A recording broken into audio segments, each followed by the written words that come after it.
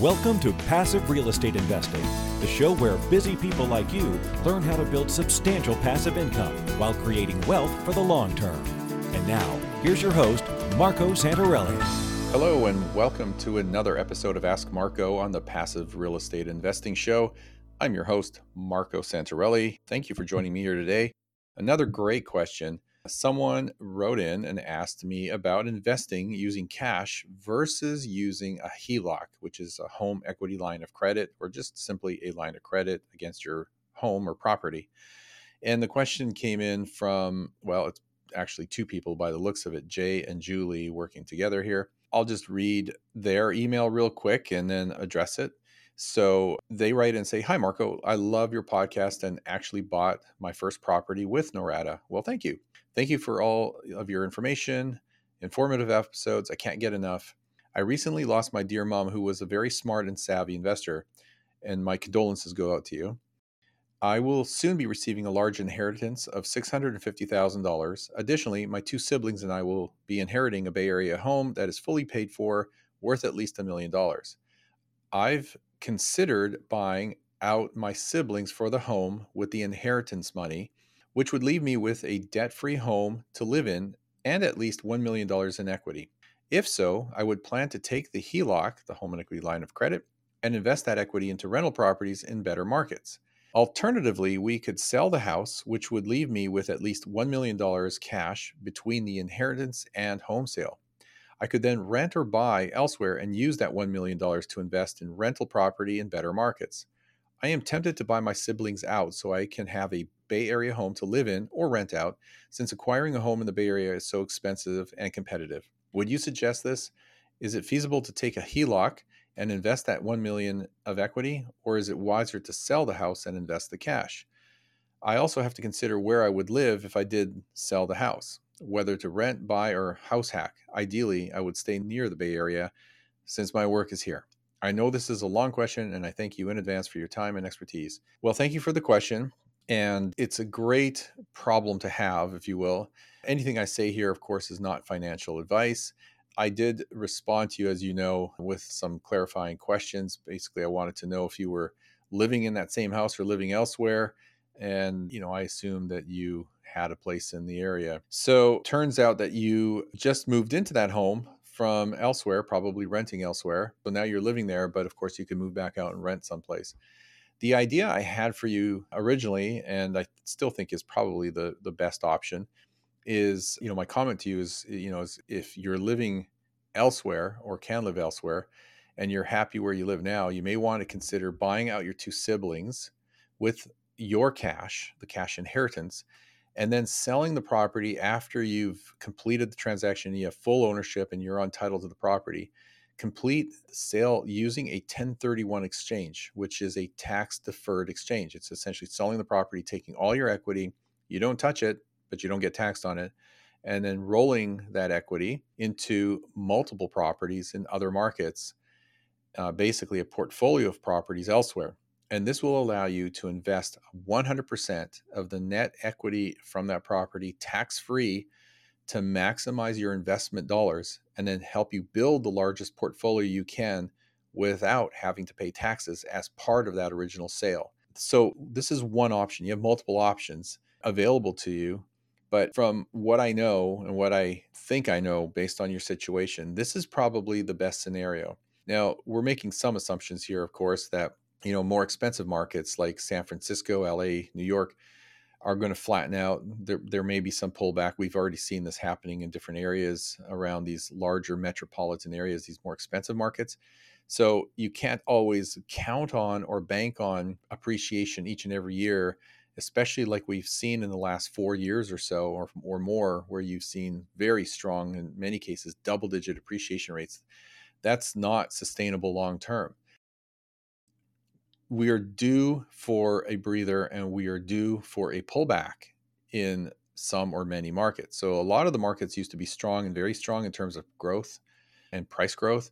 Now we're seeing a lot of more normal market conditions in a normalized market in probably close to 70% of the markets that we track. They've normalized and now they're somewhat neutral. They're not strong, they're not weak, they're just kind of coasting along. And that was expected. Just call it a market breather after a strong run up in terms of price appreciation. So that is what I see. In your response, you had emailed me back. You had said, thank you so much for your email. I know you're really busy and truly appreciate your time in responding and in making your podcast. So you answered my question that you are currently living in your mom's home, rent free. You moved out of your apartment and into this home a few weeks ago. That's great. It just means that you can move anywhere you want, find the place that makes sense at the price that you want. You had made a comment. I'll just read your email here. Doing a 1031 exchange into a portfolio of other properties is very interesting, and I hadn't thought of that. I didn't realize I could do a 1031 exchange into multiple properties. I thought it was a one-for-one exchange. Thank you for that. So yes, you can do a 1031 into multiple properties. You just have to work with someone who can hold your hand in coordinating that with you, because when you get into a 1031, there are time limits that you have to stick to. You've got certain milestones you have to meet, and the IRS is not forgiving with that. So, for example, you have to close within 180 days, but you have to identify your properties within a relatively short period of time. So you've got three milestones: a 45-day, a 90-day, and a 180-day hurdle to get through. So once you start the sale, you'll want to be working with a 1031 accommodator, or maybe even just do that first. That way you are ready with the team around you. And that may be one of our investment counselors here that are lining up properties ready for you to put under contract once your property is sold, whether you sell it yourself or whether you have it listed. So you have to be very conscious of the time and the timing of the sale, because once that property is under contract, you got to be mindful and ready to put some properties under contract. Once the sale happens, the clock has really started. Going back to your email here, after re-listening to some of your episodes, I think it's probably best that I rent instead of purchase in the Bay Area if we sell the home. Then you said, my last question is, if I decide to keep the home, which is already paid off, is it plausible and wise to do a HELOC and invest the equity elsewhere? And you conclude that email by saying, thank you so much, Marco. You are really changing people's lives with the information you are putting out there. I really feel that I can build wealth and be financially free with this inheritance as long as I invest it wisely. That is very true. And that is because I feel empowered with everything I've learned from your podcast and some great investing books. Regards, Jay and Julie. Well, you're very, very welcome. So yes, to your last question, HELOC versus, investing the equity elsewhere. Well, if you're using a HELOC, the rates today on a home equity line of credit are going to be pretty expensive. They're 8.5% to about 10.5%, depending on, where you go, what lending institution you go with. So it's not cheap money. And often those HELOCs are available to you for a 10-year term. So at that point, you need to repay it in full, or redo your HELOC, or find a HELOC elsewhere, or whatever the case may be. So keep in mind that it is a fixed term, but of course you can always work something out with bank or lender, or convert it into a loan, whatever the case is. But with a HELOC, you have a monthly debt service payment that will have to be paid for, ideally from the properties that you buy, using that HELOC as the down payment or towards the purchase.